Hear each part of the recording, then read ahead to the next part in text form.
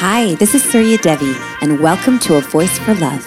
I'm a world music artist and healer living on the unceded traditional territories of the Coast Salish people, otherwise known as Vancouver, Canada. We're going to be speaking with leaders and visionaries from around the world to talk more about what it means to be a voice for love.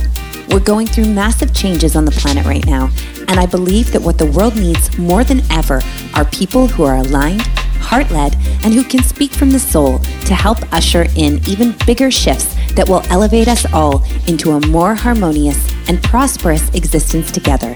Thank you so much for joining us. Hey, this is Surya. Welcome to A Voice for Love, and I'm very excited today to welcome my special guest, DJ Denise. Welcome, Denise. Hey, thank you for having me on your show. Amazing. Well, thank you so much for coming. And can you please tell everyone a little bit about you for people who don't know you? Oh, yes. I am a DJ in the city of so-called Vancouver, on the unceded, stolen Musqueam, Squamish, and Tsleil-Waututh nations. I've been DJing for just about 20 years, as long as my oldest child has been alive. I have 2 radio shows right now they're podcasts now that we're in the pandemic. We used to be at the radio station, but I'm podcasting from home. One at the University of British Columbia called Queer FM, and Urban Renewal Project, which is at Vancouver Co-op Radio. And we're a weekly show. We both are weekly 2-hour shows. We talk to the community. With the UBC show, we do a little bit of news. So we bring some LGBT news to the airwaves every week. And we like to focus on local independent artists as well, which is great for both shows. So I've been speaking to so many artists across the world, basically. It's so amazing how we're able to do this thing from home right now. And that's just one part of what I do. I also I have a sound company. I've been collecting sound equipment for I don't know how long, but it's actually starting to pay off. People want to rent my equipment. I just actually incorporated my business, Denzinate Productions, this year, January 10th. I've been through the pandemic, actually. Folks have been renting my equipment, DJ equipment, sound equipment. I've also been working as a sound tech in some of the venues in Vancouver as well. So if Anza Club, Astoria, any of those clubs want a sound tech, that they can call on me. So yeah, it's been a little journey, and I'm also a mother. I can if I identify all the things, I'm a mother of 4. My youngest is 16 years old, and my oldest is turning 23 in May. And that's DJ Denise in a little bubble. Oh, I love it. And of course, thank you for adding that you're a mother. Because every time I think about you, I'm just like, oh my God, you have 4 kids. Because, ever since I've seen you and you've been around me and my son and you've told me that you have 4 children, I'm always like, how do you do it? I'm always in awe. I'm bowing down. I'm like, oh my gosh. So it is important. And I think it's important to note because, as women, we wear so many hats, right? It's and we do have to do all these things. We've got little ones running around and we're still doing our thing. And I wanted to say thank you as well for everything that you do for the community, because you do a lot for the community. You do on all sides too. You play music, you're creative, and then you do a lot of I don't even know the whole scope of everything you do, but I can tell because I see you walking around. I'm like, oh, she's got a lot on her plate. Yeah, you're see me flying back and forth. I'm like, oh yeah, doing something. Yeah, you're at the soundboard, then you're organizing everybody, then you're playing your own music, and I'm like, wow. But again, this is all that I think motherhood teaches us. This doesn't it? It teaches us how to multitask. True. I heard something about that too, and I don't know why, but people do put that on women for some reason, even though all folks can multitask.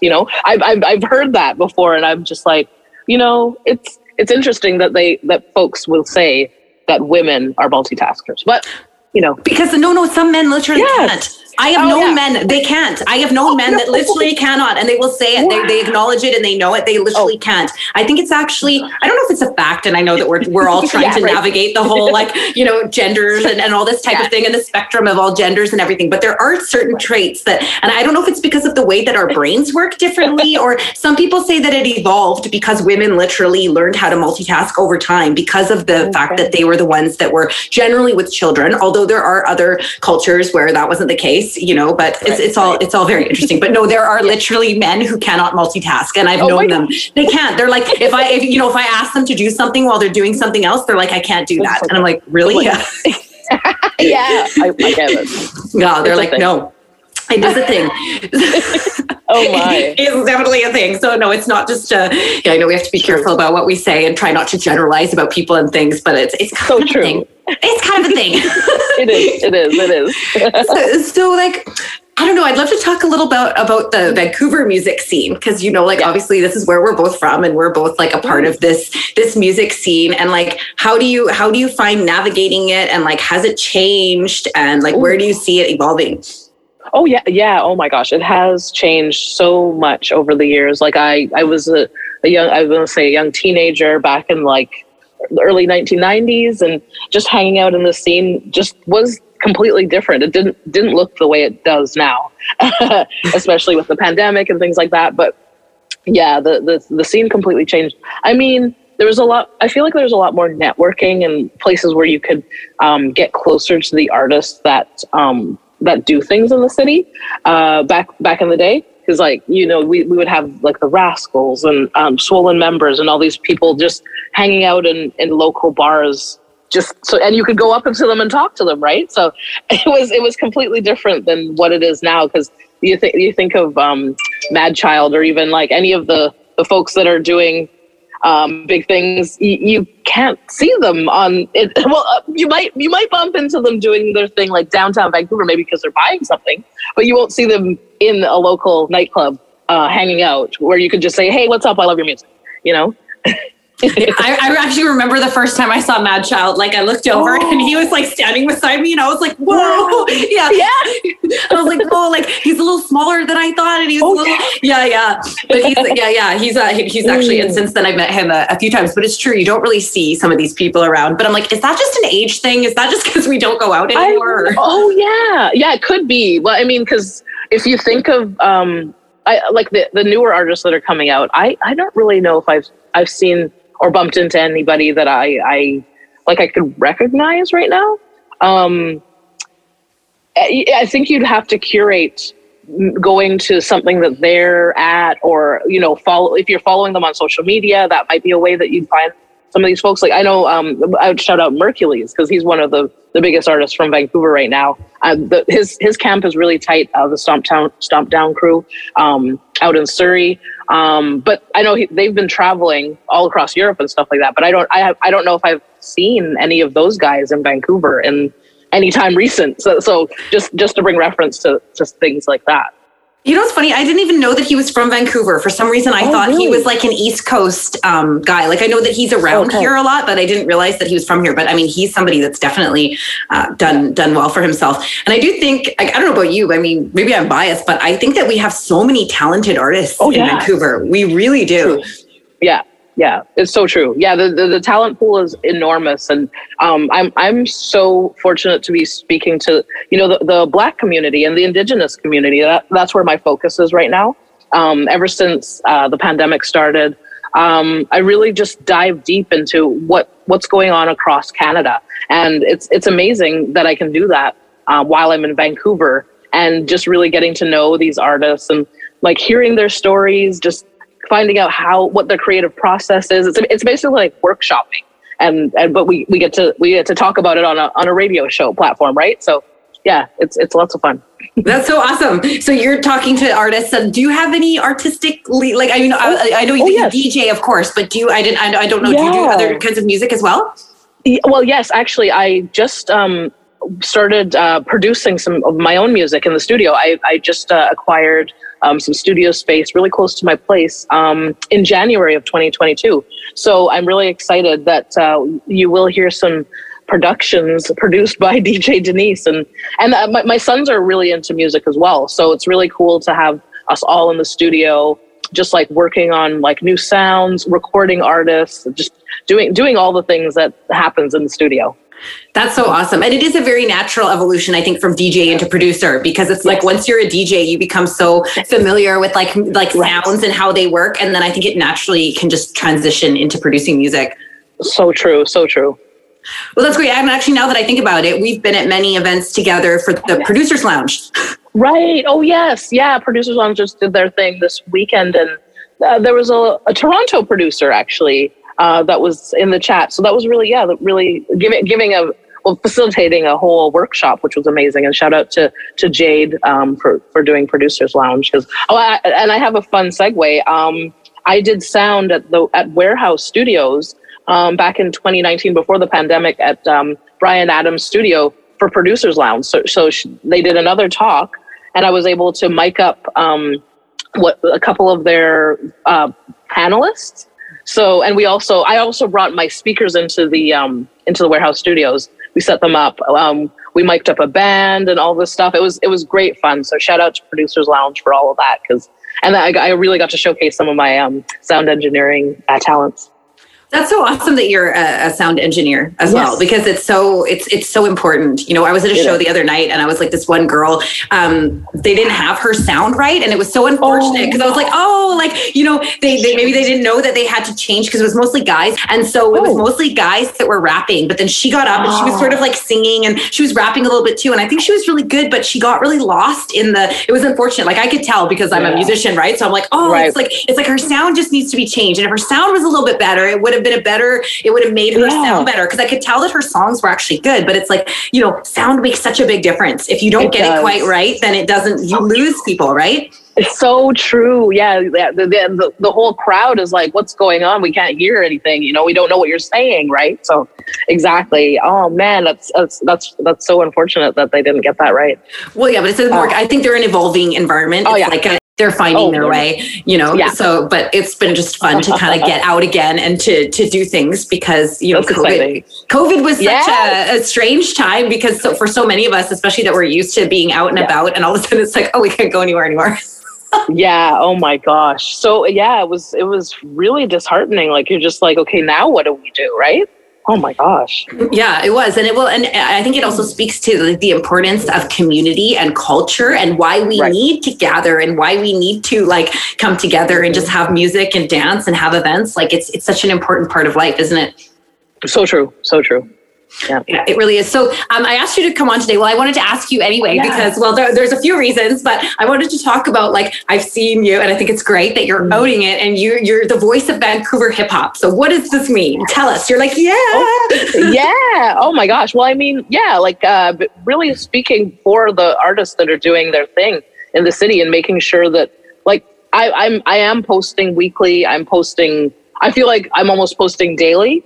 So folks are getting a chance to really see what is happening in the city and learn about some of these artists that you might not know about or learn about. So that's why I did post that and say that, DJ Denise is the voice of Vancouver hip hop, because, it does get diluted when other artists they kind of have the spotlight all the time, and nobody else is able to kind of interject and get in there too. So it's serious.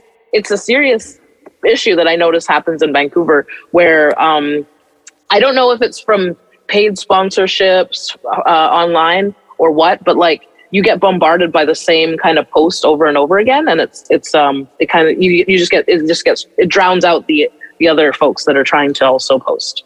Yeah, thank you for saying that, because that does happen. I think it happens everywhere, and it does happen a lot here as well. And I always find it interesting, why do certain people take all the attention, or they get all the attention when they're not necessarily the best, and they're not necessarily the ones that are giving this. I always find it very interesting. I'll actually try to analyze what is it about that person, because then I'll see somebody else and I'll be like, but I really want to listen to them, or I really think they're amazing. And so that's why actually what you're doing is so important, because I think artists do need somebody else to be their voice. And that's part of why I have this platform too, is so I can talk to people and give them a voice and feature people people, because I find that, and I don't know, like, again, it's hard to say because I've been in Vancouver most of my life. I've traveled a lot, but this is the place I've lived the most. But I really think we have some very talented people here. Even in my own group of friends, I have such a, like, some of my friends and people around me, like, their talent blows my mind. And I'm like, it's not an easy road being an artist, is it?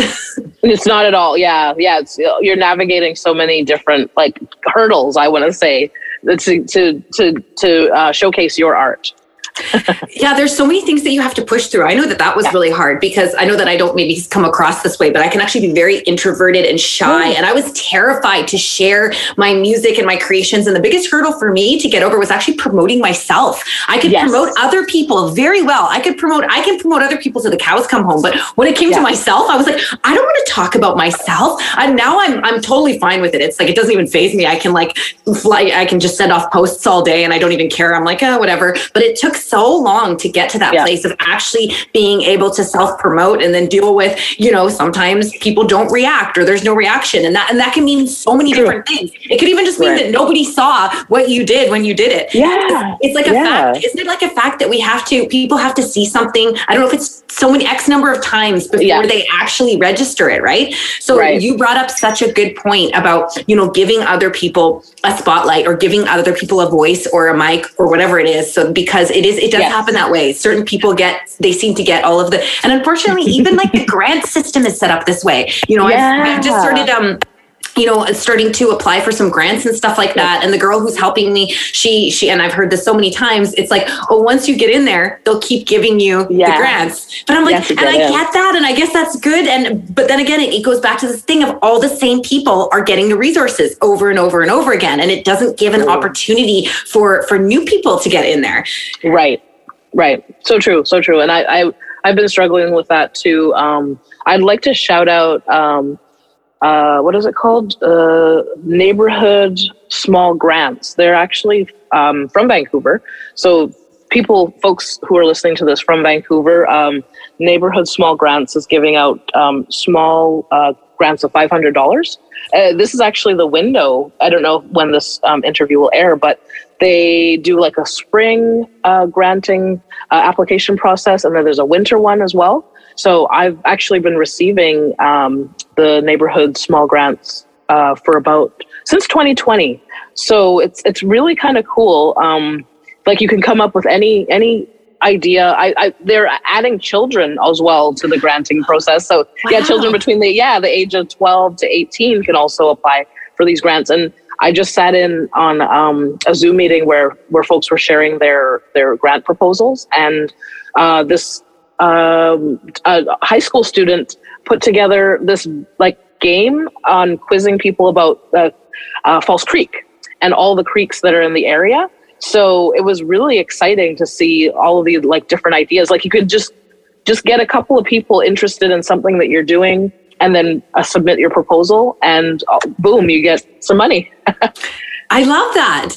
That's great. And it's so good. I think that's a whole rabbit hole you can go down. And we're very lucky in Canada. There is a lot of grant money that's available, and there are a lot of opportunities for artists. It's just a matter of finding them and knowing the right ways to get them. True. Right?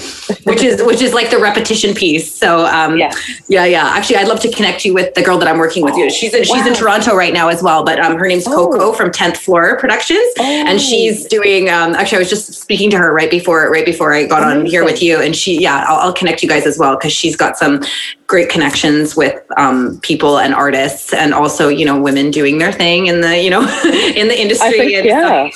I think I'm following Coco. Yeah. You probably are. Yeah. Coco. She's from here, but she's been living in Toronto.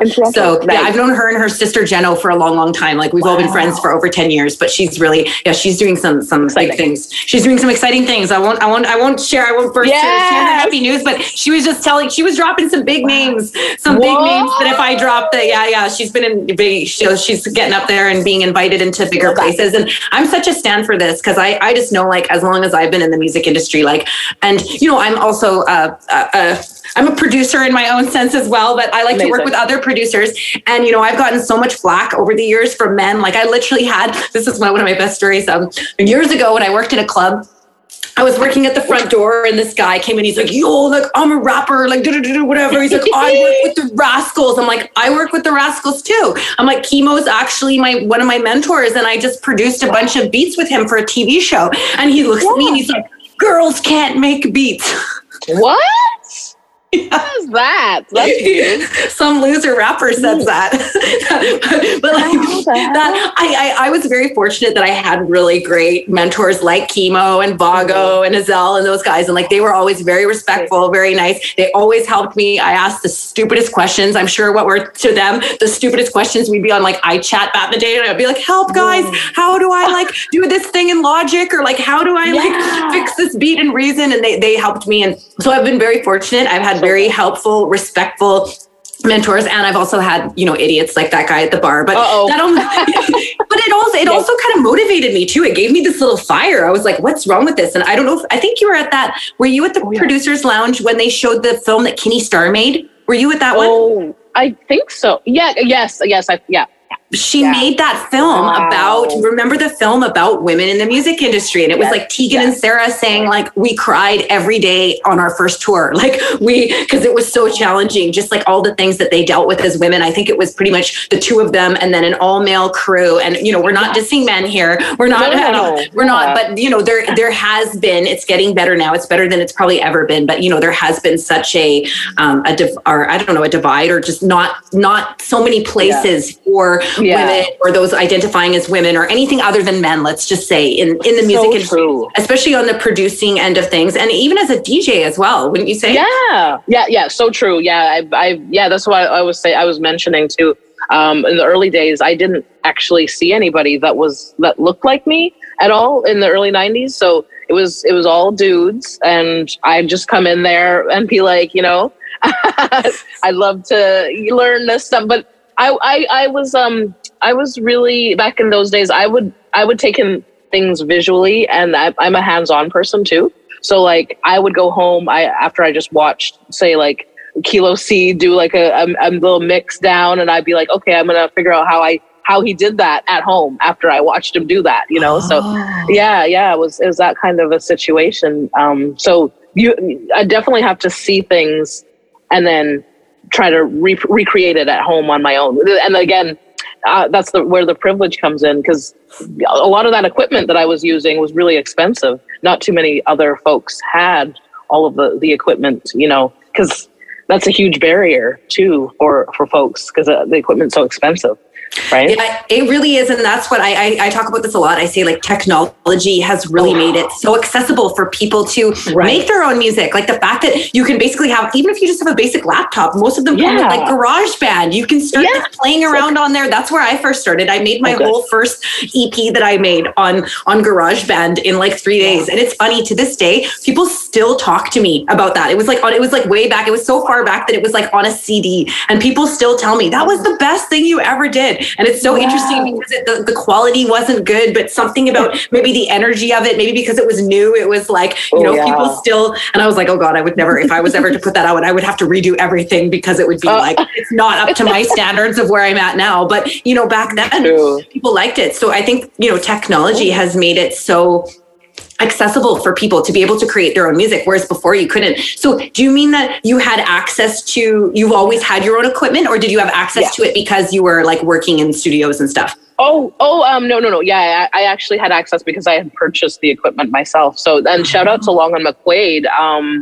Like I would see what other DJs were using.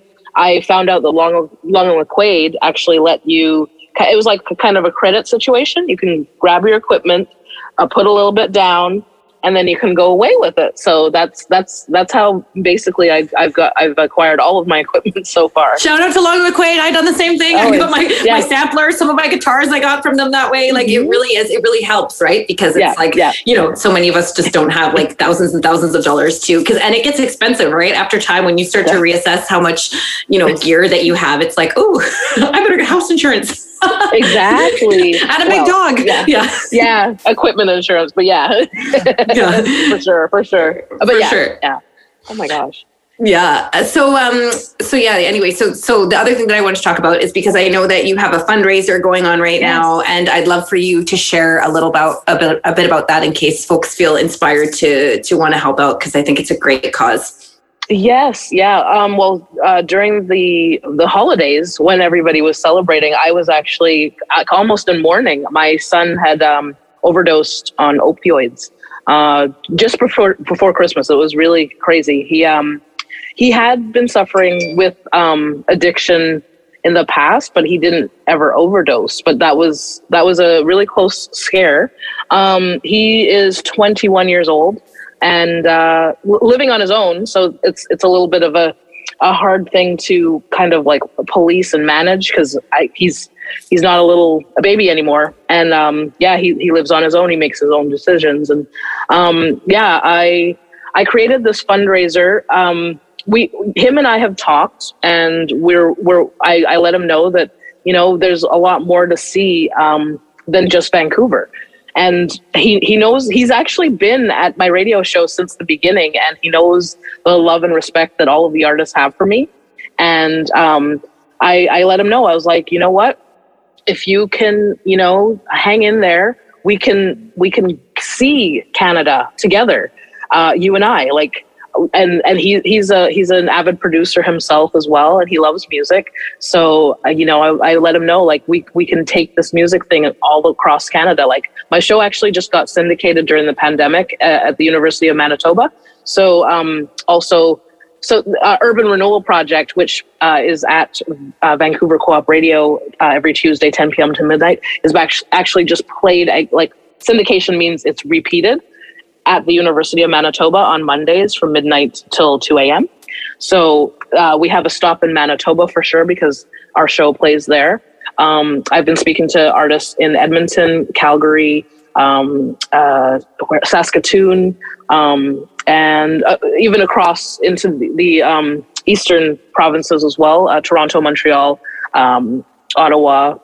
And also I've just actually recently interviewed an artist in Northern Ontario in Fort Albany, Reservation 67A. So like, we will have a lot of stops to take on our trip, and I just would love to have the community support. And it's so weird, because when I first posted it, there was a lot of support, and then all of a sudden there's nothing, and I keep reposting it, but then I don't know what's happening. I don't know if I need to update my GoFundMe page or what, because like the Freedom Convoy got $10 million or whatever, and I can barely get 1,000. So it's really disheartening, because I want to keep my son alive, and I'd love to make sure that he can see the love that like our family gets from all of the great work that I've been doing during the pandemic, and and beyond, because this is going to last for a long time. All of these interviews, all of the work that I put in it's on the internet forever. So, it'll be, when any of these artists blow up like this, some of my interviews will be some of the first interviews some of these folks will have had, Wow, that's amazing. Yeah. So everybody who's listening to this, we'll make sure that we, I always link back to everybody's stuff. Yes. And I know you mentioned you're making a website and all of that. So if you're listening and you want to find out more about the fundraiser, and if you want to contribute, I think it's such an amazing cause. And as soon as I saw it, I was like, what can I do? And I was like, well, why don't I bring you on and let's talk about it? And let's let more people know, because these are the kinds of things that are like so important. And it touched my heart, because I was like, as a mother, and just as I was like, wow, like that's such a intense thing to be going through. And I actually do have friends who lost family members from opioids, like in the past few years. Like one of my friend's sisters overdosed, and it's almost in BC where we live, we've had more overdoses than COVID deaths, I believe. Exactly. Yep. So this gives you an idea of, people in BC have been very responsible, I think, which is part of why we haven't had high COVID numbers. But, and we're pretty laid back here anyway. People are good at staying inside and just doing their outdoor activities and whatnot. But, we really do have an I can't even say the word opioid.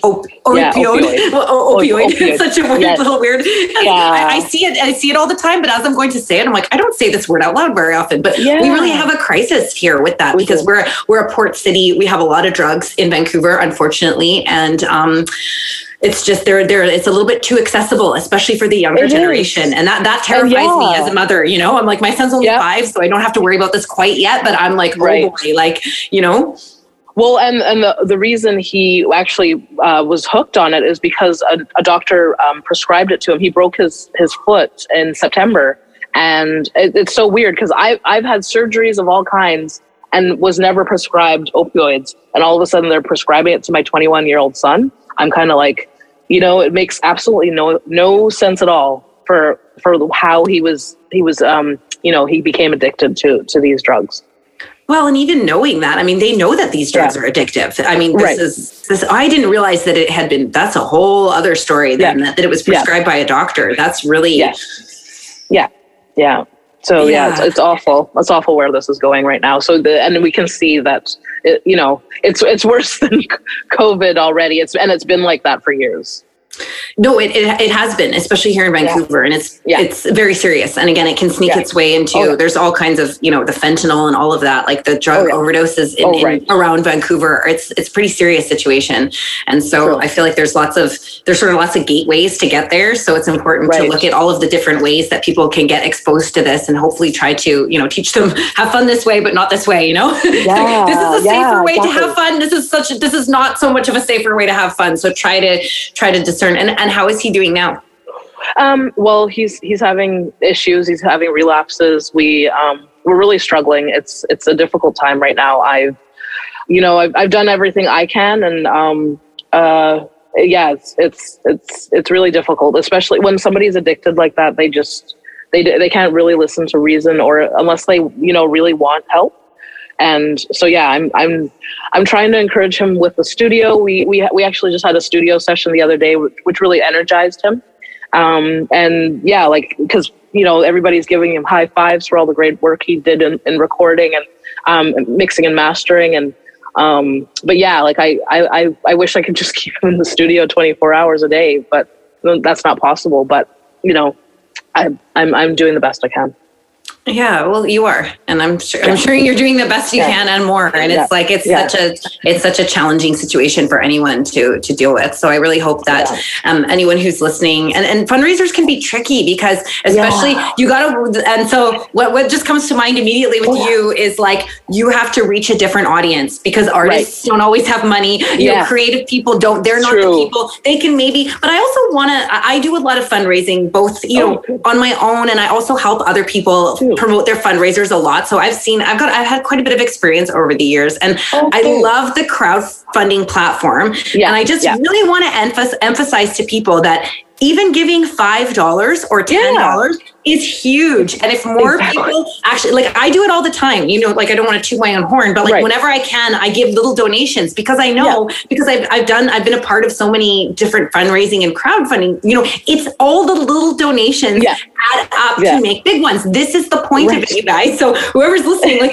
you don't have to, if you don't have $100 or $500, like you could give $5, you could give $2, you could give $20, you know, you know, and so all of these, and so I think maybe sometimes, I'm not sure what it is too, because I've done some, you know, crowdfunding and been quite, it can be very disappointing, but you also have to be persistent, and then you have to sometimes redirect, and you have to look at where are you directing to, because I've done that before too, where I've, you know, certain circles of people, you know, if you're fundraising for somebody who in their circle of people, most of those people don't have a lot of extra funds, you have to start going, you know, looking outwards. Right. But I'm a big fan, and I'm always trying to think about, like, at this point, it's more of a thought process, but like bridging, you know, and how can we bridge? Because how can we bridge? Because, you know, like certain communities don't have a lot of money, they don't have a lot of resources, and they need support and they need help. And often it's those communities that have a lot of talent and there's a lot of blossoming things there that could be grown if they had the proper resources to do so. Right. And then you have other communities of people, especially in Vancouver, like we have a lot of people with a lot of money and a lot of, so it's about trying to bridge these communities, which is sometimes easier said than done, right? But I get frustrated because I know, like, I grew up around quite like I wasn't wealthy growing up, but I grew up around a lot of people who were.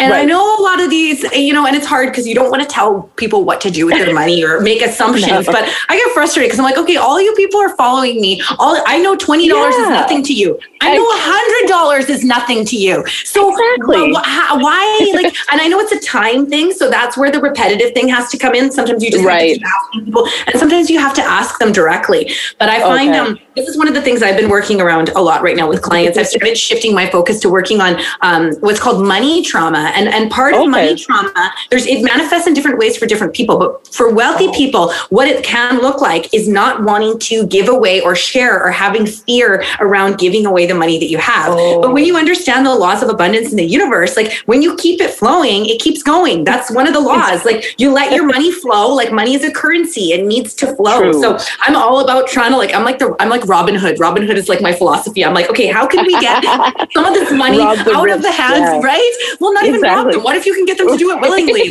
And then they have fun doing it, right? Because especially some of what you're doing. I mean, you have access to some of the most, and like you said, the love and the respect of some of the most amazing artists in the city. And so again, there's a bridge to be formed there. Like how can we get some more people to hear these artists and then bring their resources to the table? And this is always it's an ongoing dance. I mean, for me being an entrepreneur and an artist, it's like ongoing. It's like you have to figure out how to do everything. You have to be creative. You have to figure out how to raise the funds to do what you need to do. And it's just like ongoing.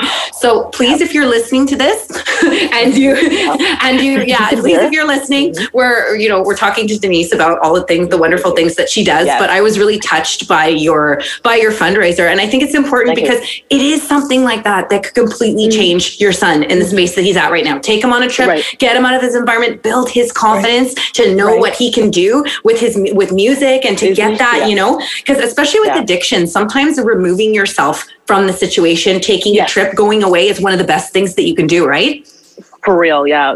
I was doing a lot of research and like watching a lot of the, trauma-based stuff, but from families that have, tried to recover from addiction and lost family members from addiction. It's all there's almost like a checklist too to what you can do, and also checking your loved one into a mental health facility is also an option as well too. But if they won't go willingly, that's also a problem. So you definitely And even that is not a guarantee. I know somebody right now who's in a detox program and was there for a few months and relapsed a few months in and then had to get somehow at the facility. I don't even understand how this happened or how they got access to it, but I guess it got its way in there somehow, maybe through someone else. And so now they've gone to a different facility in a different place, and they're going to try over again. So addiction is addiction. Tough. It is. It's so tough.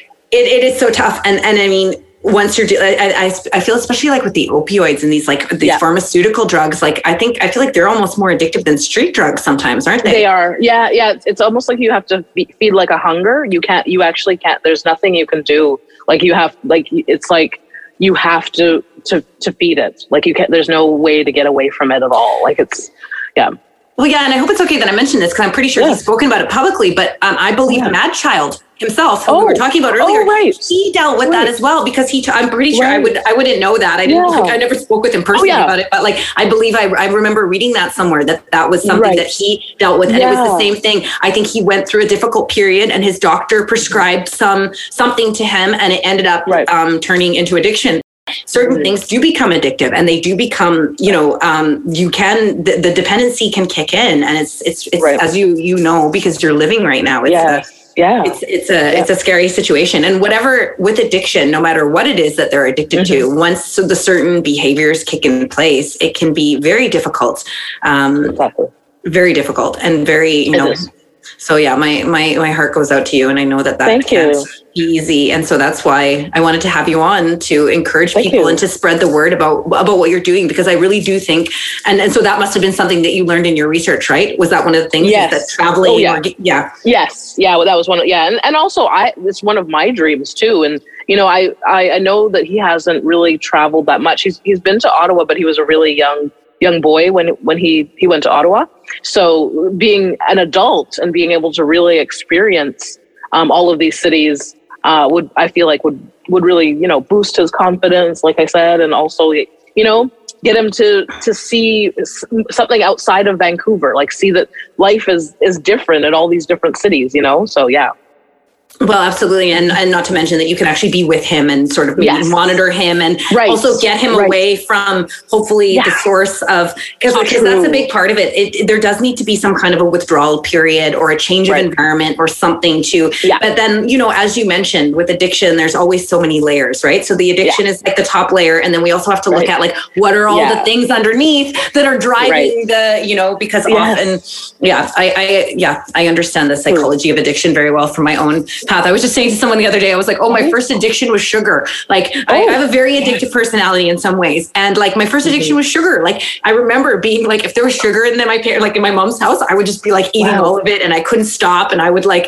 it was this very compulsive type of behavior, which then kind of translated into other compulsive behaviors, you know, more addictive style behaviors as I got older, you know, but luckily they never got so bad that they were, you know, so I understand the psychology because I understand like needing something and then going through the whole thing of like, you don't want to take it and you know that you shouldn't, but you do anyway. And it becomes this whole dance, you know? Yeah. But I think I was lucky maybe to have, and also just because I'm a spiritual person and I meditate and I have some different tools to help. And I've always had mentors and things to help navigate. Oh, that's good. I think by the time we get to a certain age in life, like we all need therapy, we all need support. Seriously, it's so true. We do, right? We do, and it's good for you. Mental health, mental therapy, mental health. It's very important, and always take care of your mental health. Yes, first. Because what it comes down to, and this is what I noticed with any of my addictive behaviors, was like, it really comes down to that moment. You have to make a choice and you have to keep making that choice over and over again. I'm not going to do this. I want to do this, but I'm not going to. And there's no magic pill for that, you know, like no pun intended. No, like there's not, it actually is your own. You have to do some of you have to get underneath it and see what's there and what's driving the behavior. But then when it comes down to actually not choosing to do it anymore, like you have to keep enacting it day after day after day, moment after moment, actually, because it can be really like that. The thought is there, the feeling is there, that drive to want to do it. So you have to find healthy ways to cope and distract yourself and find different ways. So I hope I hope that your son, and I just think it's difficult for, you know, my heart really goes out to young boys right now too. I think it's difficult for them. Yeah. So true. Oh, and I'd like to say his name as well. His name is Peter.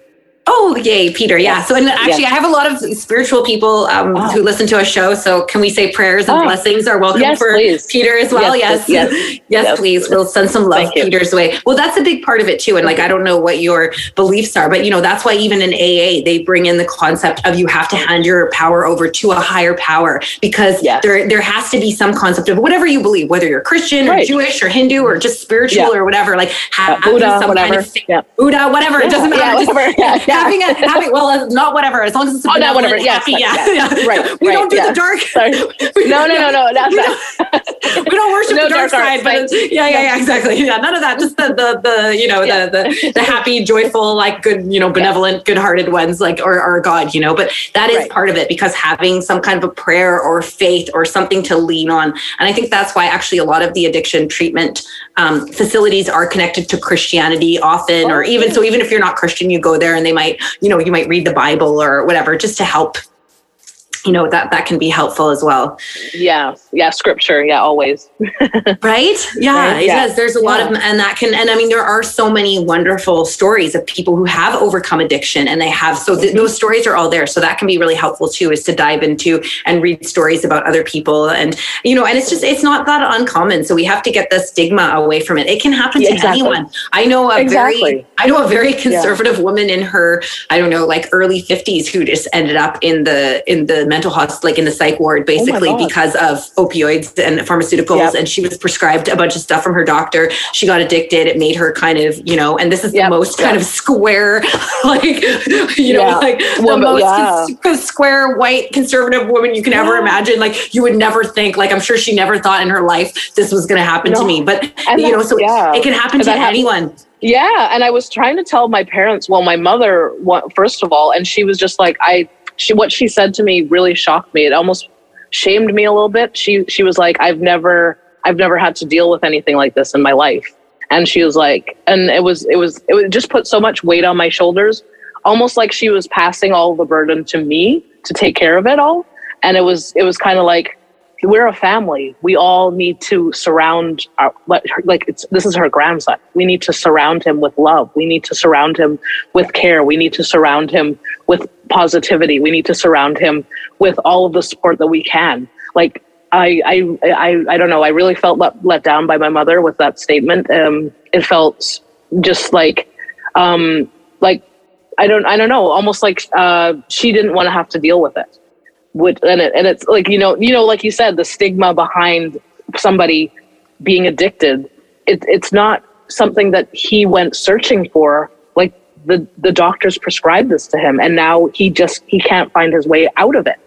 So it's really difficult how much stigma is put on folks who are addicted to opioids, and it's so shameful that people can just think of somebody addicted who's addicted as less than, when they're not less than. Like I know this is her grandson. She knows it's her grandson, and I don't know why her first reaction was, this is something I didn't think I'd ever have to deal with, or I don't know how to help you, or something. It was something around those lines, which was really shocking.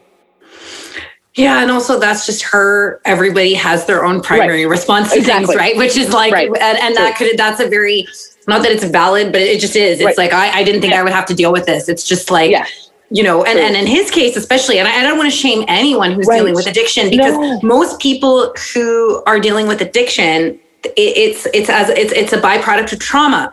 That is why most people end up doing drugs or escaping into drugs, is because they feel pain. They want an escape from feeling that pain. And then the actual physical dependency of the drug kicks in on top of the emotional and all of the different levels of it. Right. So then you end up with people. And so, we don't want to shame any addict at all, because it's actually a disease. When I was, funny enough, as the universe would have it, like when one of my trips to India, when I was sort of contemplating some of my own addictive tendencies, I ended up meeting a woman at a yoga class who was also from Canada, but she was over there. She'd been sober for a long time, over a decade. And so part of an AA, part of the service is, if you feel called to, go and serve other people. So she was volunteering. And at the time, this was about 10 years ago now, but it was the only treatment facility in India that took women.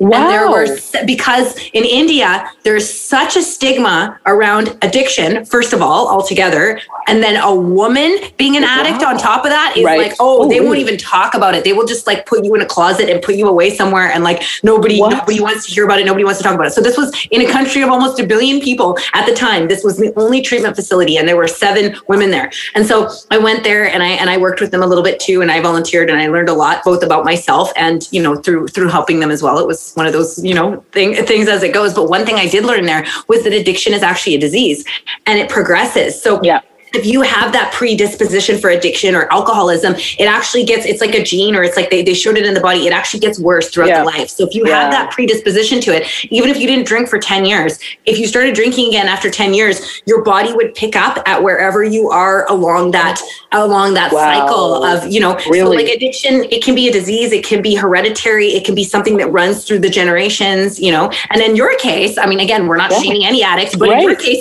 it was prescribed to him by his doctor. What? It's crazy. Have you had and then the way our system is set up, can you bring that back to the doctor? Have you brought that back?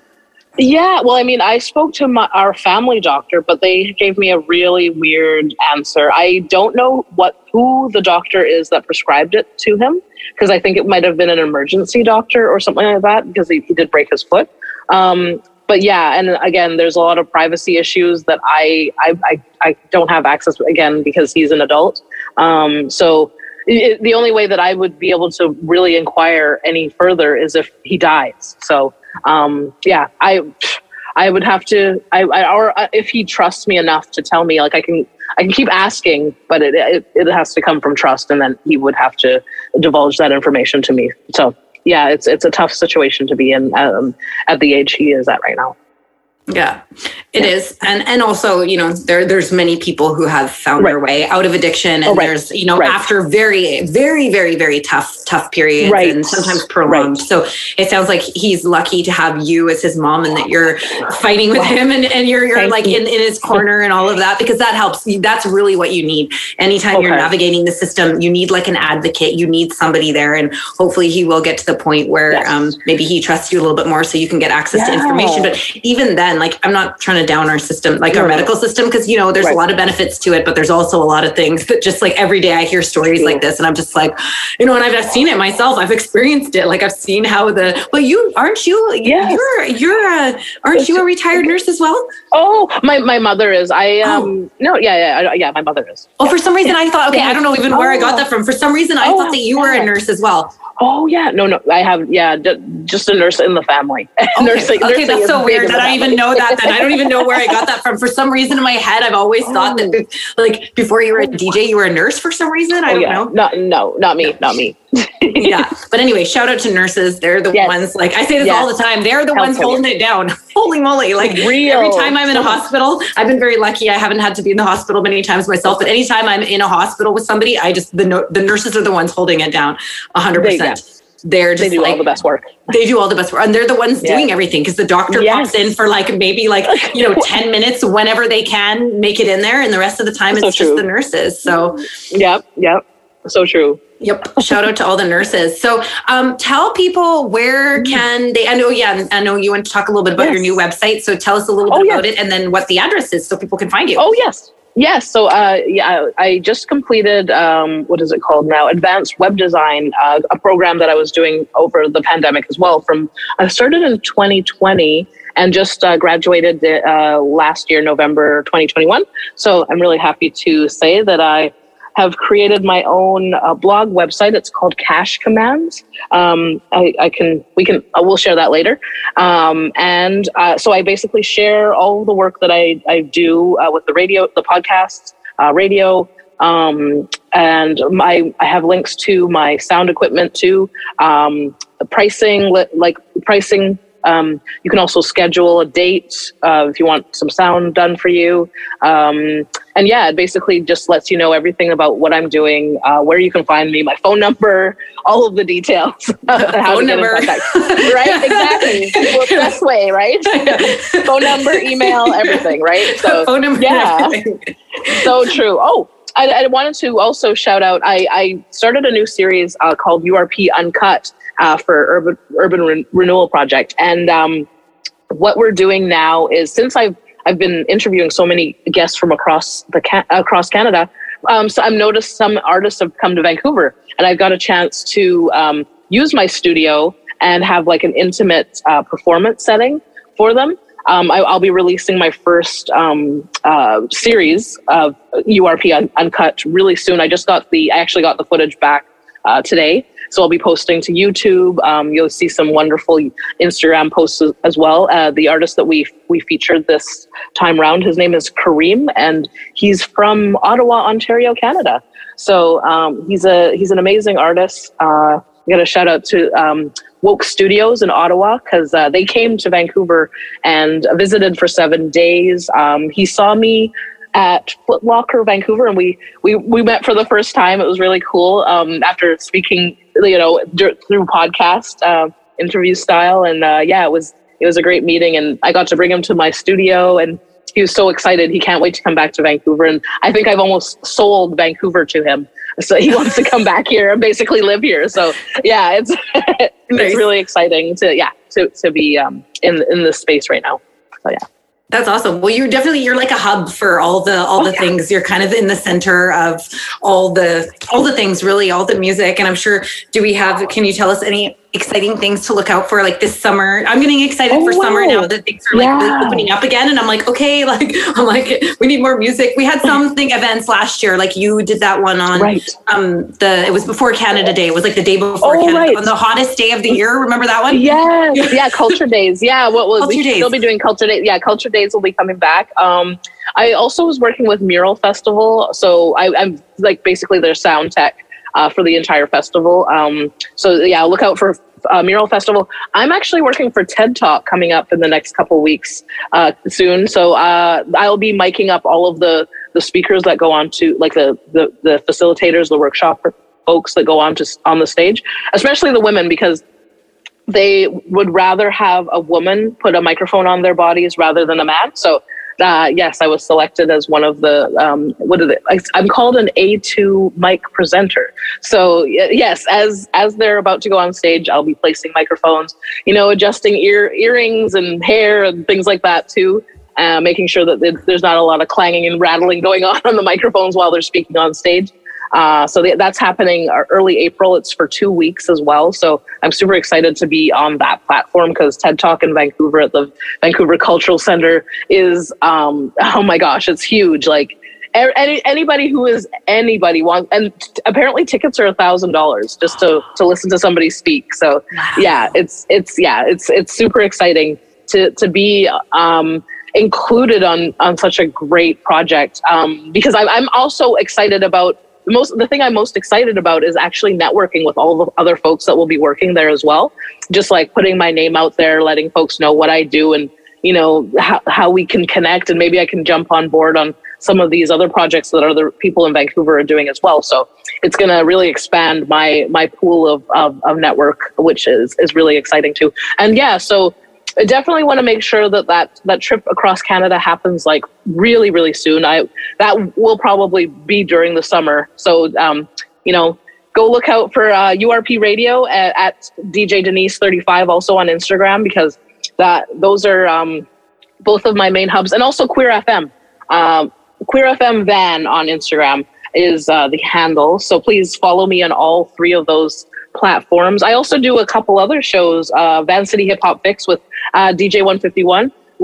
That's where we've been getting those neighborhood small grants for. So look out for some new Van City Hip Hop Fix videos. And man, just follow me, because my link in bio is long as hell. Somebody told me I should probably cut it down, but those are all the things I'm doing, because we got YouTube, we got all the things. And I'm going live on Twitch every single week, Monday and Tuesday. So follow our Twitch handles too, at URP Radio. And we want to let people know what we're doing in Vancouver. We want to make sure to stay live for folks to see what's up. Yeah. And I know you do it all. I learned more about you too. I didn't realize that you were such a proficient sound engineer as well. I know I associate you, of course, with DJing, and then the events, and I see you at events doing all the things. So I'm like, I see you handling like everything. So I know that, but and thanks for saying that about the piece about, and like the women wanting to have a woman put the microphone on them, because this is something I'm always conscious of, because I've experienced it so many times, like being the only woman in the room, like in a music setting or an entertainment setting. And I always try to school the guys that I work with on this too, like the other guys. Like I try to tell them, I'm like, look, if you bring a woman in the studio, make her feel comfortable. Don't hit on her, because we're already like in the dragon's mouth from the minute that we walk in the door. Because unfortunately, there are like I said, I've had mostly good experiences, but I've had the odd ones, and I've been in many situations where I'm like, you just don't feel comfortable. Like you have to be on guard all the time. Like we're already like this. Our walls have to be up just to even be respected. Even just to be like, okay, listen to me. So I'm not just, a pair of legs or tits or whatever you look at me as, but I'm actually I want respect as an artist, and I want you to, listen to me, to what I say, and to collaborate with me, and not bringing this whole female thing into the picture. Right. And up until now, unfortunately, the entertainment world hasn't been as safe for certain people, Exactly. So I am all about creating safe spaces, and making people feel comfortable. So I hope that more people become conscious of that. And I know that you're always out there educating people. So okay, everyone, Thank DJ you. Denise, go. There's everybody's got lots of homework.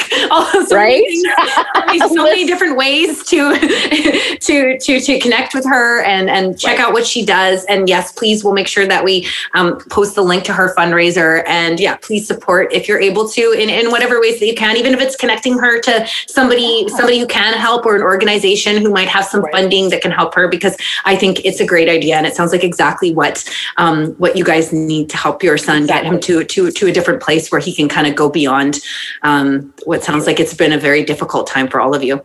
It has been. Oh yeah, I wanted to add one more piece too. Yeah, for women trying to do things in the industry, I always had that wall, like you said, like men making you feel weird, whatever it is.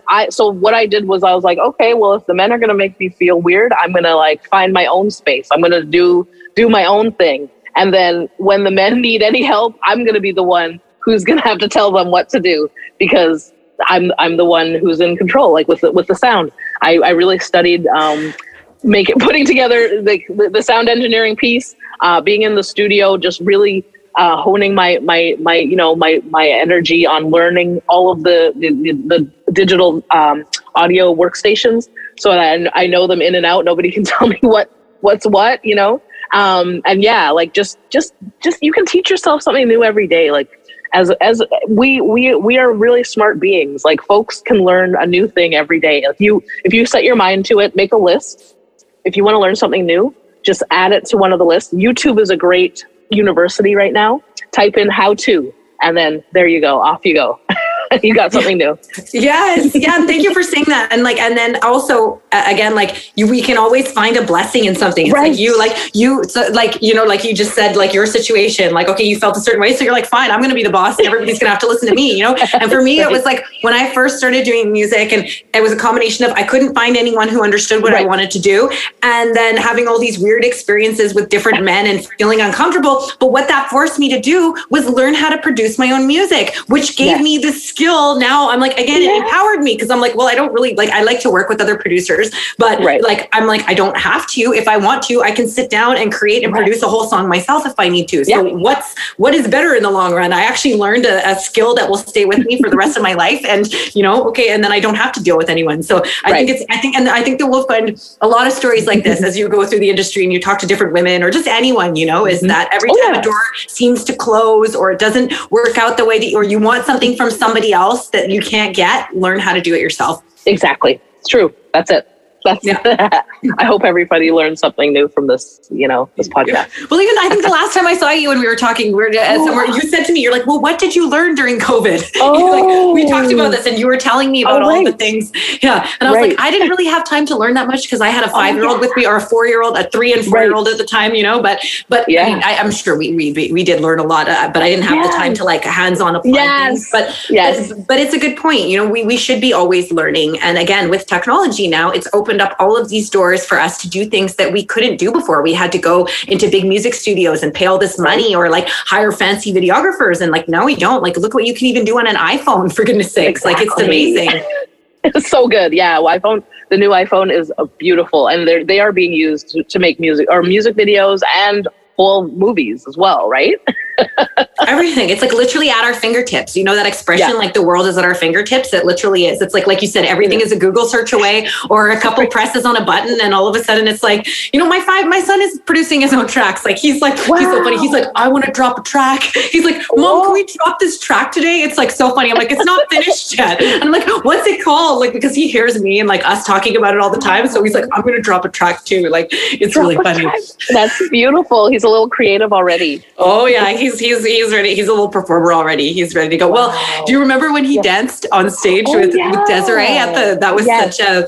that was such a precious moment. And he totally got lost in it, because I know after, as soon as it was over, he kind of was he ran to me and he grabbed me. And I think he was kind of what did I just do? I just danced on stage, and in front of all these people. But I think he was really just in the moment with it. And then as soon as he stopped, then he was everyone's looking at me. He came over and grabbed me. And they were clapping. They were all clapping too. Oh, people are still talking. I saw Jessica from Vibe Freak the other night. She's still talking about it. She's like, everybody was crying. She said people were teared up, and it was just such a beautiful moment. So, and that's thanks to you. That's the thing. Yeah. So that's why I have so much respect, and I always give thanks to everybody in our community who puts on these events, because it's not easy. It's not fun. It takes, I know I put on events too. It takes so much work, and people like you just keep showing up and creating the space, and the space wouldn't be there to hold if it wasn't for you and people like you doing it. So thank you. Thank you. Yes. Thank you. Great interview. Thank you so much. Yes, you're so welcome. Thank you, everyone. DJ Denise, go check out all of her many offerings, and please support her wonderful fundraiser if you can. Thank you, Denise. Peace. You've been listening to A Voice for Love. This is Surya Devi. You can find me at suryadeviworld.com. Thank you so much for tuning in. I hope this series inspires you to discover your own voice for love, so you can use it to be a force for good in your life and in the world. I wish you great joy, good health, and the courage to speak up for what you believe in. Peace.